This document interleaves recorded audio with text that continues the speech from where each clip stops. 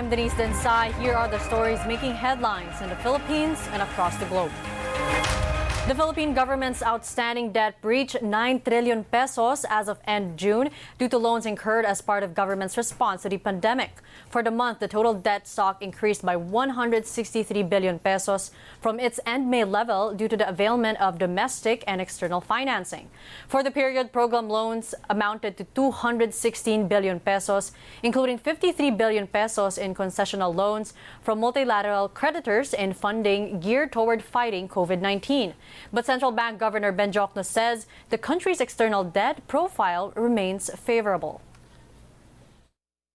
It's worth noting that the Philippines' external debt metrics have steadily improved with a significant decline in the external debt to GDP ratio from 59.7% in 2005 to 22.2% in 2019. And further to 21.9% as of end March 2020. Our debt to GDP ratio remains one of the lowest among ASEAN member countries. Philippine senators are urging the Commission on Audit to conduct a special review of all government COVID-19 spending under the Bayanihan to Heal as One Act.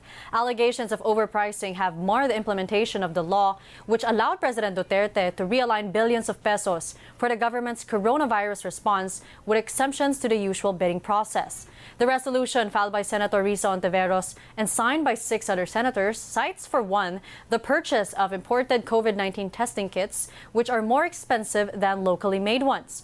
Ontiveros also questions where the funds for personal protective equipment went, since many health workers and frontliners continue to get sick due to a lack of PPEs. The resolution urges COA to present its findings before Congress deliberates on the 2021 budget. Philippine President Rodrigo Duterte will likely announce on Thursday new community quarantine protocols which will take effect on August 1. Malacanang says major changes to the country's pandemic response are forthcoming as COVID-19 cases in the country continue to rise. The palace earlier said Metro Manila, which is under general community quarantine until July 31, may revert to the stricter modified enhanced community quarantine if COVID-19 cases surge past 85,000 by the end of the month. The country breached that projection on Wednesday after the health department logged 1,874 new cases. Of the total cases, 56,000 are classified as active. The death toll is now at 1,962 after 16 more fatalities are recorded.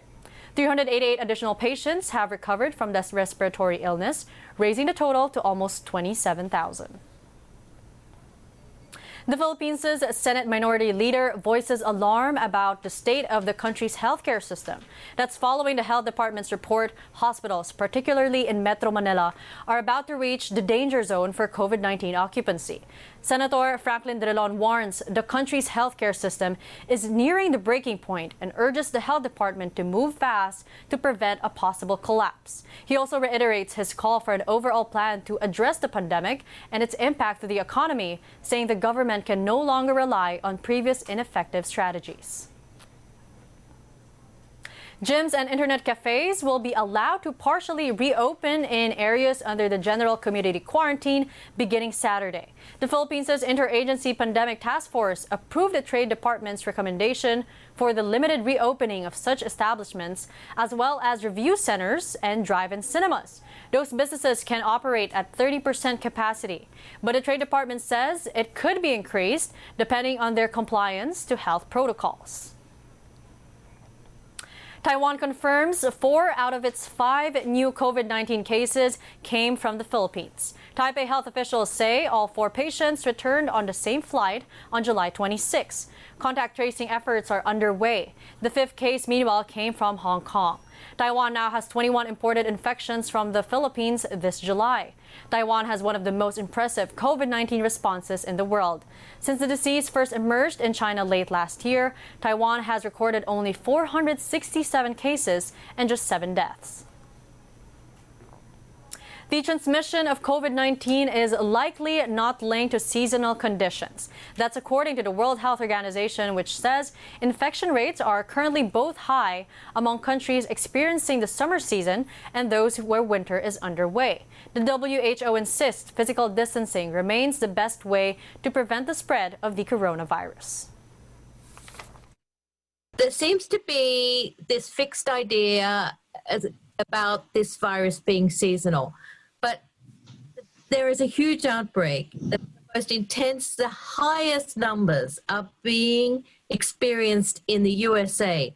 They are in the middle of summer. Also Brazil. They are in the middle of, they are an equatorial country. What is affecting the transmission of this virus is mass gatherings, is people coming together and people not social distancing, not taking the precautions to ensure they are not in close contact. So far, there are 16.74 million confirmed coronavirus cases worldwide, according to the latest tally by Johns Hopkins University. More than 660,000 have died, while nearly 9.7 million have recovered from the disease. As infections rise at an alarming rate across the world, the WHO again calls on the governments to ramp up mass testing. U.S. President Trump again boasting the supposed benefits of malaria drug hydroxychloroquine. He insists many doctors believe the drug has been effective in treating COVID-19 patients. But scientific studies have shown the drug can do more harm than good when used to treat the coronavirus.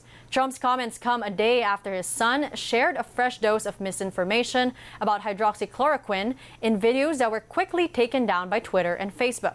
Twitter has also locked Trump Jr.'s account for 12 hours. The U.S. president himself retweeted a link to that video, which was also deleted by Twitter. China records its highest daily increase in coronavirus cases in more than 3.5 months. The country reports 101 new infections in the mainland, most of which came from the western region of Xinjiang. A growing cluster in that region, discovered earlier this month, has prompted mass testing and restrictions. China, where the pandemic first emerged last year, has recorded nearly 87,000 coronavirus cases. Over 4,000 have died. The Chinese territory's hospital system could face collapse as it grapples with a sharp rise in coronavirus cases. Hong Kong leader Carrie Lam issues the warning, urging people to strictly comply with social distancing measures as the city is on the verge of a potentially life-threatening large-scale community outbreak. The warning comes as new regulations, including mandatory face masks and the closure of dine-in restaurants, takes effect. On Tuesday, Hong Kong confirmed 106 additional coronavirus cases and its 23rd death after weeks without locally transmitted cases. The new measures come amid reports elections to Hong Kong's parliament could be postponed by a year. The United States and Australia jointly expressing their support for the 2016 arbitral ruling that invalidated China's sweeping claims in the South China Sea. The U.S. and Australia say they are seriously concerned over recent coercive and destabilizing actions across the Indo-Pacific. They affirm that in line with the 2016 landmark ruling, Beijing's maritime claims are invalid. That arbitral award sided with the Philippines and rejected China's supposed historic rights to nearly 90% of the South China Sea. Beijing has refused to recognize the ruling. Former Philippine Foreign Affairs Undersecretary Enrique Manalo is the country's new envoy to the United Nations in New York. The Philippine mission to the UN confirmed the development on Twitter, saying Manalo officially took on his duties after presenting his credentials, which was received virtually by Beatrix Cania, the UN's chief of protocol. Manalo, who served as acting foreign secretary from March 9 to May 17, 2017, takes over the post vacated by Teodoro Locsin Jr., now Manila's top diplomat. The Philippines' anti-terror law facing its 21st petition before the Supreme Court. Concerned online citizens, including bloggers and social media influencers, filed a petition against the measure, asking the High Court to strike down certain unconstitutional provisions. Among them, those that designate the Anti-Terrorism Council and the Court of Appeals to tag terrorists or terrorist groups on the basis of mere suspicion and allow warrantless arrests and detention.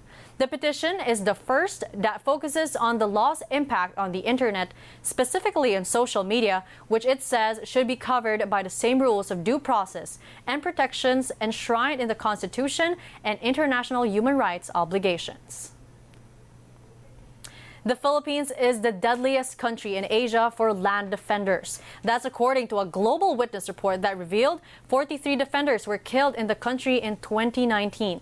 That number is the second highest in the world, behind Colombia, and is also higher than the 30 fatalities recorded in the Philippines in 2018.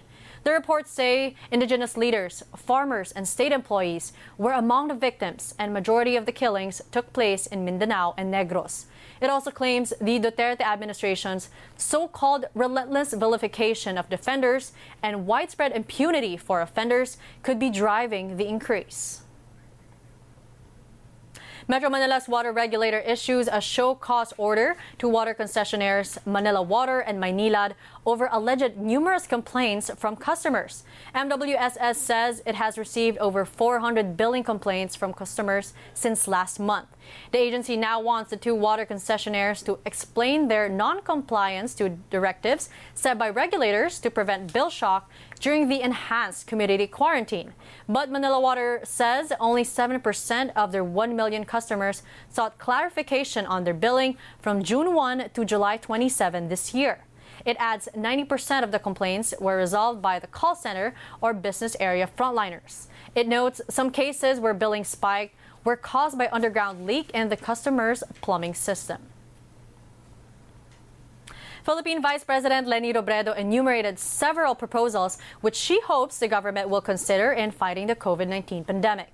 In a video message uploaded on her Facebook page, Robredo proposed pooled testing for faster turnover time of COVID-19 tests, cash for work program for locally stranded individuals, tax incentives for companies providing financial aid, counseling for healthcare workers, and internet hubs for each barangay to facilitate online learning. Maraming gustong tumulong, pero may mga pagkukulang sa volunteer management process. Ilista ang mga handang tumulong at ang kanilang kakayahan at agad na silang iugnay sa mga unit na nangangailangan ng tulong upang ma-maximize ang kakayahang ito. Maraming paraan para ma-maximize ang mga gustong tumulong. Halimbawa na lang, pwede nilang pag-aralan ang surveillance at pool testing. Igugrupo ang mga tao at itetest ng minsanan ang grupong ito. Kung nag-negative na, hindi na sila kailangang isa-isahin pa.